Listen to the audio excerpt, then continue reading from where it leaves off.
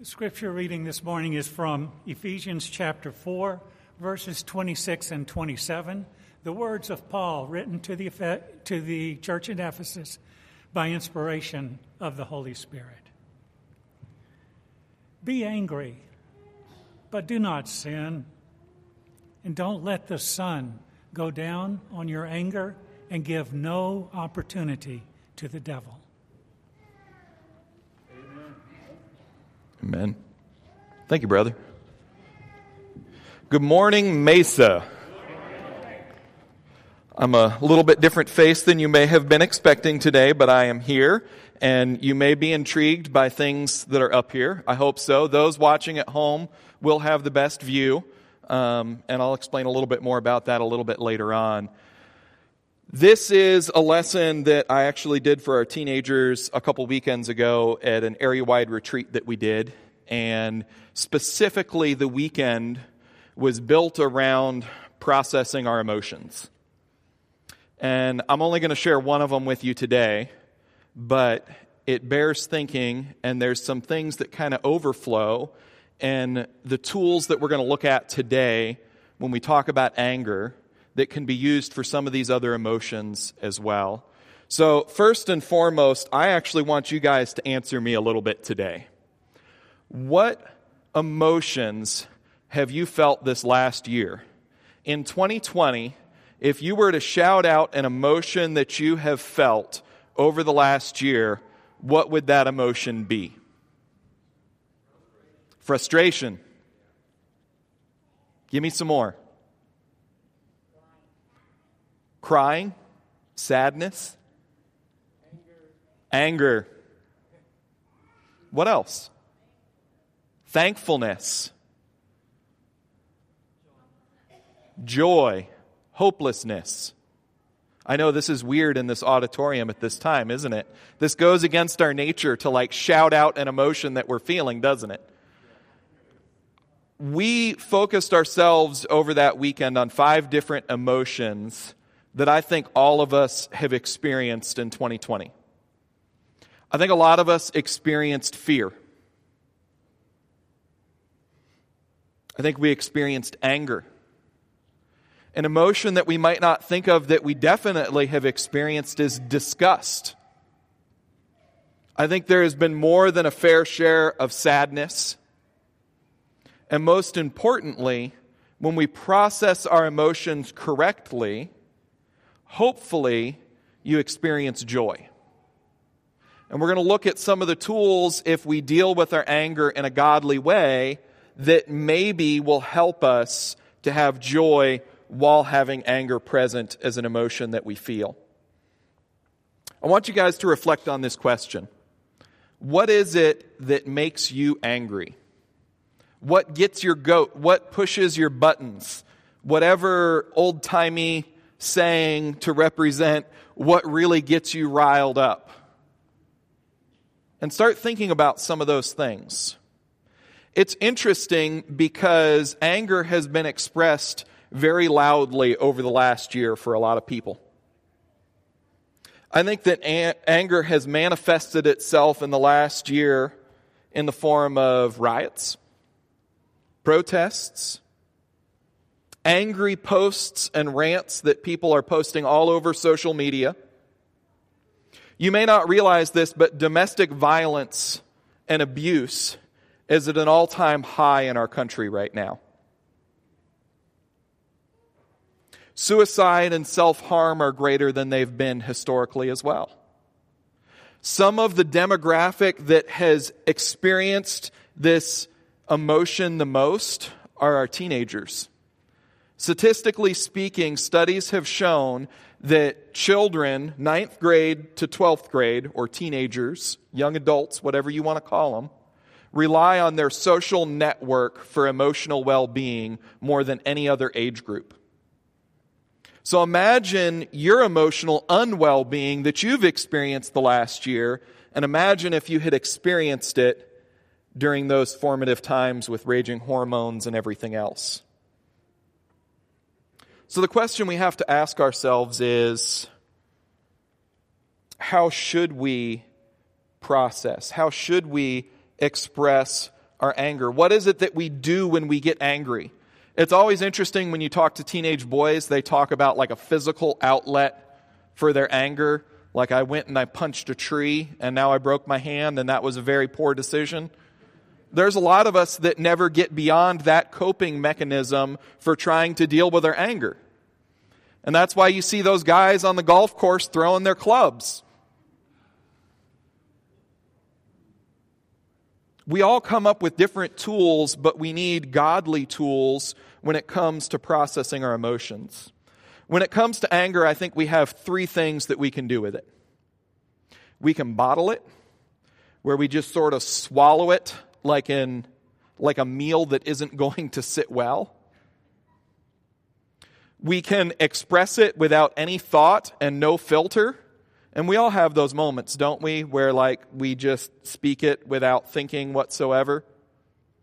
And the third one is we can actually stop and examine the emotion and what's going on before we take action. Those are the three real ways that we can deal with anger. And if we break it down into those three categories, it makes it easier for us to understand. But here's something that I want to get out there first and foremost. Emotions are not bad. Emotions are there for a reason. Your anger is there for a reason. Your sadness is there for a reason. They have a positive and a negative way of being expressed and experienced, but they are all meant for a purpose and for a reason. Ecclesiastes 3 puts it this way, starting in verse 1. It says, "There is a time for everything, and a season for every activity under the heavens, a time to be born, a time to die, a time to plant, and a time to uproot, a time to kill, and a time to heal, a time to tear down, and a time to build, a time to weep, and a time to laugh, a time to mourn, and yes, a time to dance, a time to scatter stones, and a time to gather them, a time to embrace, and a time to refrain from embracing." Okay, that may be pointed at 2020, but probably not. I think it's talking about something else. "A time to search and a time to give up, a time to keep and a time to throw away, a time to tear and a time to mend, a time to be silent and a time to speak, a time to love and a time to hate, a time for war and a time for peace." Our emotions are good. Anger really falls into two categories, doesn't it? Righteous anger and sinful anger. Those are the two ways that you can slice it and end up with a clear picture of what anger is. A few other verses to give us context that anger itself isn't bad. You can look in Ephesians 4 and 26. It says, "In your anger do not sin." If you want some alternative reading, Psalms 4 is a pretty angry psalm. A lot of it seems to be directed at God, but specifically it says, "Be angry and do not sin." So the Bible lays it out very clearly that our anger can either be righteous or sinful, and that's really what it comes down to. And that's up to us and how we process it and how we deal with it. So we have to ask ourselves, what's the difference between a righteous anger and a sinful anger? What we do with our anger determines whether it's negative or positive. First off and foremost, bottling our anger is a sinful way of dealing with that emotion. It can hurt us in incredibly deep ways if we choose to swallow an emotion that's an indicator, a warning light of something that's not right in our life. If we swallow it long enough, it can become part of our identity. It leads to explosion of anger over things that really don't deserve that kind of volatility. It can lead to pain, saying things in the moment that you just don't mean. And no matter how many times we say sorry, those words are still out there. That pain is still felt. And this is something that comes to us very naturally. Just the other night, I was putting my daughter to bed, and she had a massive meltdown. She wasn't getting what she wanted. She was overtired. We probably should have put her to bed 2 hours earlier. And in that moment of crying and yelling and screaming, she said, "Daddy, I don't love you." That gets you in the feels, doesn't it? Those of you that have had kids know what I'm talking about. It's not that she didn't love me. It was that she didn't know how to express what she was feeling any other way. And we've all done that. We've all said things that we wish we could take back that we just can't. Anger is meant to be expressed. It is meant to lead us to action. So when is anger positive? When is it righteous? Righteous anger is a godly reaction to sin or injustice. God's wrath is Him seated in opposition or against sin. In fact, most biblical references to anger are references to God's anger, not our human understanding of anger where it's directed at a person. Jesus was angry without sinning. When He encountered unbelief and hypocrisy, those are things that bring out what I like to call spicy Jesus. That's that angry Jesus who flipped over tables and chased people with a whip. He did that without sinning. That same Jesus also got really spicy with the Pharisees. And He said, "You are whitewashed tombs." Essentially, He called them dead. And there's a whole bunch of implications wrapped up in the things that He would say to the Pharisees in His anger and as He expressed those things. Jesus, after an angry encounter with the Pharisees and flipping over tables, told a fig tree to die. Joshua preached on that about a month ago.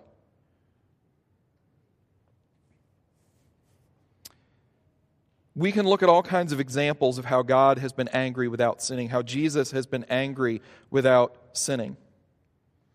So if we want to become like Jesus, we too are going to be angry. We're going to feel hatred towards hypocrisy and injustice. When we see a child being abused, we will not be able to stand by and just watch. When we see injustice in the world, we will not be able to just turn a blind eye. And we're talking about righteous anger over righteous things of God. The first step in dealing with our anger is to be honest about our anger. It's to stop and it's to analyze that anger. It's to ask ourselves the question of, is my anger righteous or is it sinful? Is it a mixture of both? Is this just all wrapped up and confused? God has used this question approach for a long time. One of the first examples we see of anger expressed within the Bible is with Cain and Abel, isn't it? In Genesis 4, God goes to Cain and He asks him, "Why are you angry?" Is God seeking information? No. He knows why Cain's angry. He's trying to get Cain to think about why Cain is angry. It's about shifting it to a godly perspective. God goes on and He exhorts Cain and He tells him, you would do well because sin is crouching at your door and it's ready to devour you. But Cain ignored God's counsel and he murdered his brother. Anger for sin. This can be a useful tool because when we find ourselves angry at the things that anger God, it's no longer tempting, is it? It removes the power of temptation when we are grieved, saddened, and angered by the things that grieve, sadden, and anger God. It's about having our heart and our emotions in line with God's. So, there's nothing wrong with anger. All of us are going to become angry. Jesus is going to be angry. What's important is how we deal with it. The first place that I want to look is Ephesians chapter 4, verses 26 and 27. And you guys heard this just a minute ago. In your anger, do not sin. Do not let the sun go down while you are still angry. And do not give the devil a foothold. If you drop down to verse 31, it says also, get rid of all bitterness, rage, and anger, brawling and slander, along with every form of malice. All of those are actions that come from anger, aren't they? Negative expressions of anger. So, to help us understand anger a little bit better, I'm going to make you guys a smoothie today. I'm going to give you something physical to look at to hopefully understand this concept a little bit more. You guys are really lucky because you're in a big auditorium. And normally I do this in a small classroom with teenagers, and the smell can be quite terrible. Those of you watching at home, you got the best seat in the house because you won't smell a thing. So, we are going to add some ingredients to this and see how our life transforms when we start allowing anger to be mismanaged and mishandled. Do you guys remember the commercials for milk? Does a body good, strong teeth, healthy bones. Oh wait, that's the old advertising campaign. The new one's all about precious proteins, isn't it? But that's like a whole other thing that I can get sidetracked on with marketing and how we change things. You may notice that this milk carton doesn't look so good. It's a little swollen. I'm a little afraid to open this. What happens to milk when you just leave it out in the heat? It goes bad. It turns sour. And that's exactly what has happened here. Yummy. When we don't deal with our anger, when we choose to bottle it, when we choose to ignore it, it turns us bitter. It turns us sour. And this is the first stage of mismanaging our anger. There's nothing wrong with milk, but when milk turns bad, it is no good. When we choose to bottle our emotions and not deal with them, it can turn us bitter and sour. When I was younger, I dealt with some things within my home that I chose, instead of expressing what I was feeling, to bottle them. And it led me into atheism. It led me to a place of deciding that there was no God because of the things that I had experienced. And I turned bitter, and I turned sour, and I made it my mission to destroy other people's faith so that I could feel better about myself. Make sure this is closed.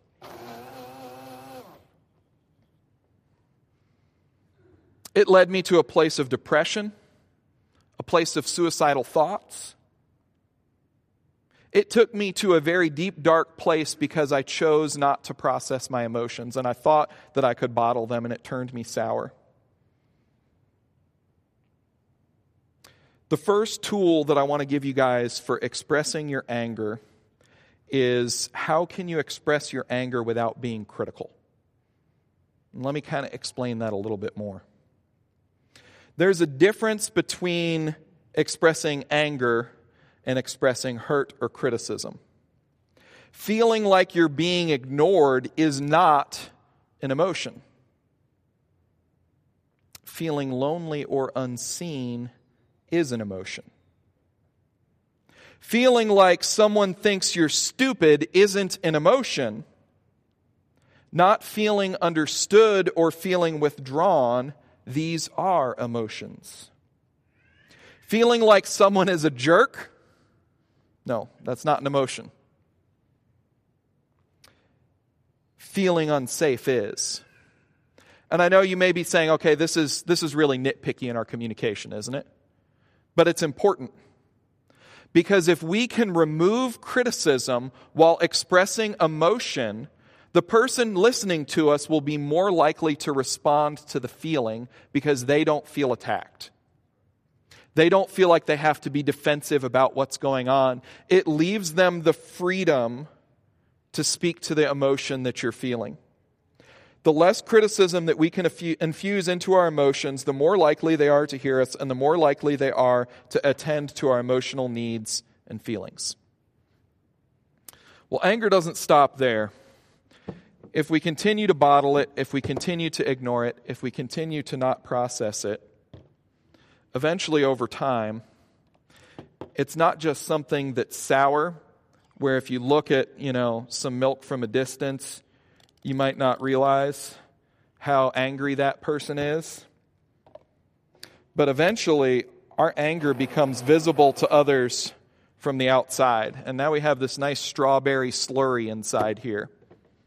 Is anybody feeling, like this is a good meal for you? It looks disgusting. I'm glad you're not up here smelling it with me. Step 2 of anger is when we start to carry it with us all the time. No matter how hard we try to hide it, this anger is deep down in our heart, and it comes out in certain circumstances. Maybe it's expressed for your teenager, when you ask them to clean their room or to do a chore, and it seems like this giant explosion that has nothing to do with cleaning. That could be some misplaced anger. You may find that coworker who gets upset when you do something slightly wrong. That could be some bottled, misplaced anger. And after a while, you realize that you're walking on eggshells around these types of people because their anger is always right there at the surface. It is always ready to boil over. And we can see that in people from a distance, can't we? We can recognize those angry people that are not processing or handling their anger correctly, and we don't want to come near them, do we? Proverbs 29:11 says, "Fools give vent to their rage, but the wise bring calm in the end." Exploding with anger isn't the answer. We have another ingredient. Mineral oil. Does anybody know what mineral oil tastes like? Does anybody know what it smells like? Believe it or not, there's not much to mineral oil. You can't really smell it. It doesn't have a strong taste. And it's pretty much invisible, isn't it? If we carry our anger long enough, we become blind to it. We can't even recognize that we're angry or what we're angry about or that anger is even present in our life. It doesn't change this mixture much, but we don't have the ability to deal with our anger anymore. Out of the heart, the mouth speaks. Sometimes we bury things so deeply in our heart that we begin to respond to every situation with anger, and we're completely blind to the tone that we use. Have you ever met that person that constantly has like that angry tone? They're completely oblivious to it. They have no idea that the tone they're communicating in is that way. And it comes from holding this anger so tight without looking at it, without processing it. Luke chapter 6 and verse 45 says, "A good man brings good things out of the good stored up in his heart, and an evil man brings evil out of the evil things stored up in his heart. For the mouth speaks what the heart is full of." The last stage of anger is pretty gross. I don't know if you guys have ever sat down and thought about, what is the cat food of choice for me? I chose something real fishy because I think it's disgusting. And it is. Technically, you could probably eat this. But nobody wants anything to do with that. It is absolutely disgusting. It is gross. It is terrible. I apologize, those of you in the front row that may be smelling that. Anger, when undealt with, transforms into contempt and bitterness. Contempt is simply hate. It's a disregard for individuals where we see them as lesser, where we devalue them as a part of society or even as a human being. The problem is we were all created to belong. We were all created in God's image. We were all created for community with each other. And when we reject other people, we reject God's plan for the world. Contempt and bitterness is what anger turns into over time. I would call this a sin that is fully grown. A sin that takes a person captive.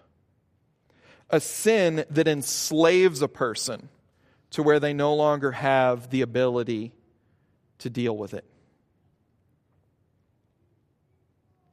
I want to look at some tools to deal with our anger.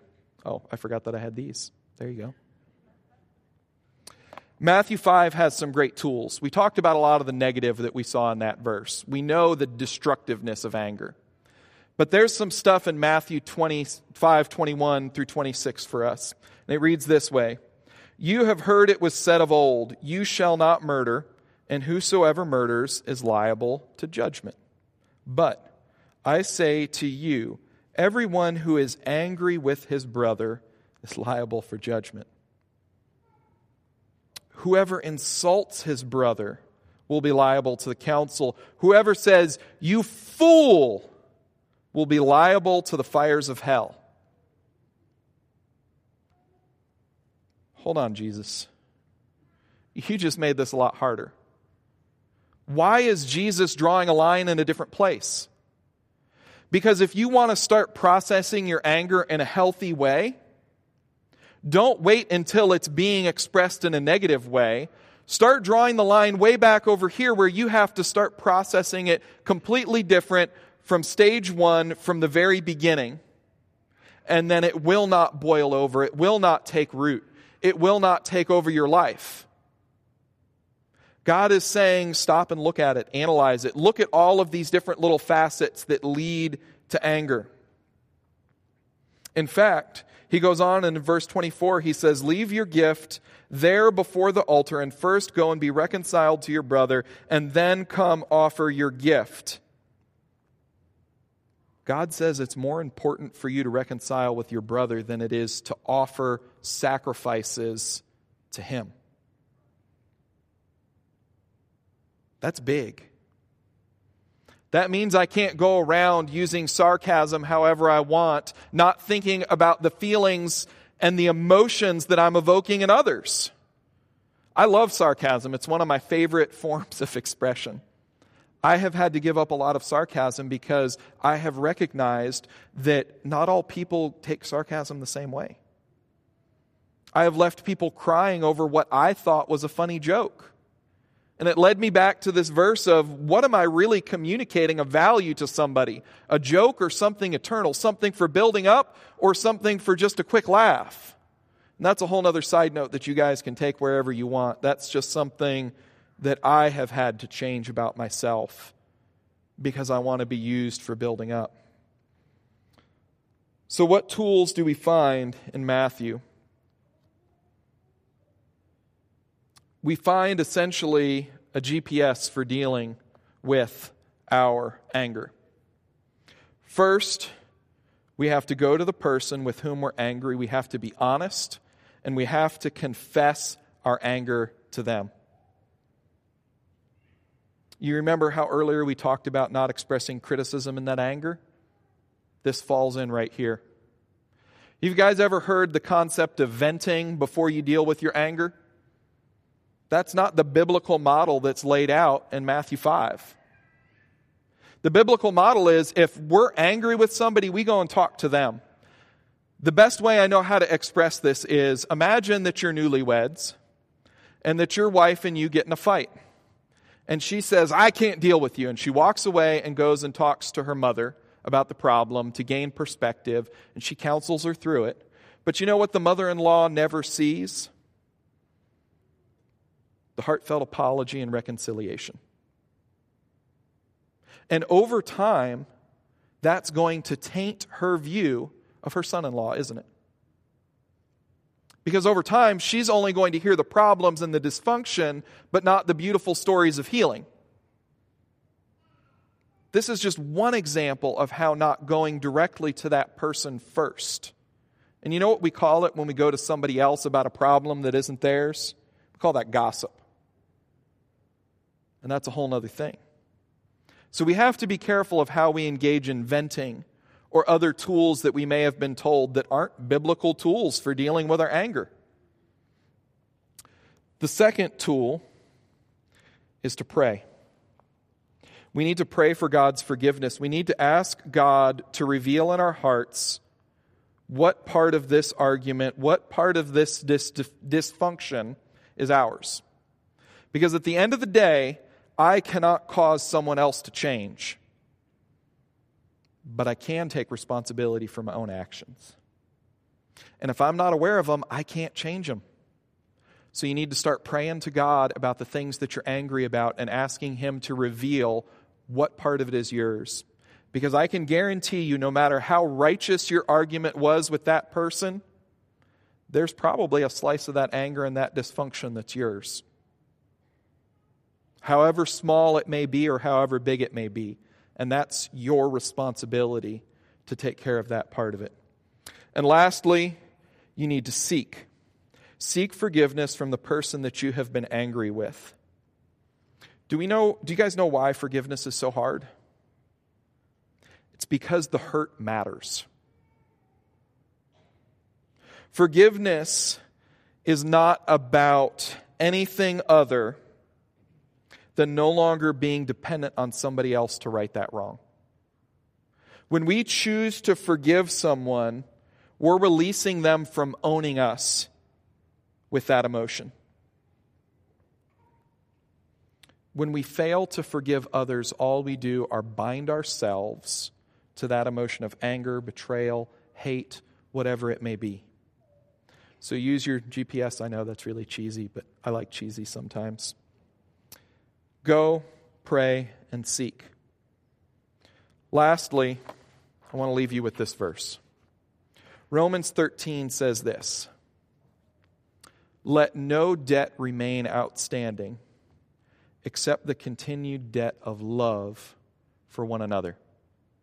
For he who loves his fellow man has fulfilled the law." That's a great place to start when processing and dealing with our anger, when dealing with any emotion that we face. I hope there were some useful tools in there for you guys to think about when you find yourself angry again. In a minute, we're going to sing a song. If you have need of prayers, if you have need of the church to stand by you, this is a great time. I want to encourage you to come and meet with the elders. Meet with those that want to walk alongside you and to help equip you with the tools that you need to be able to deal with the emotions you experience.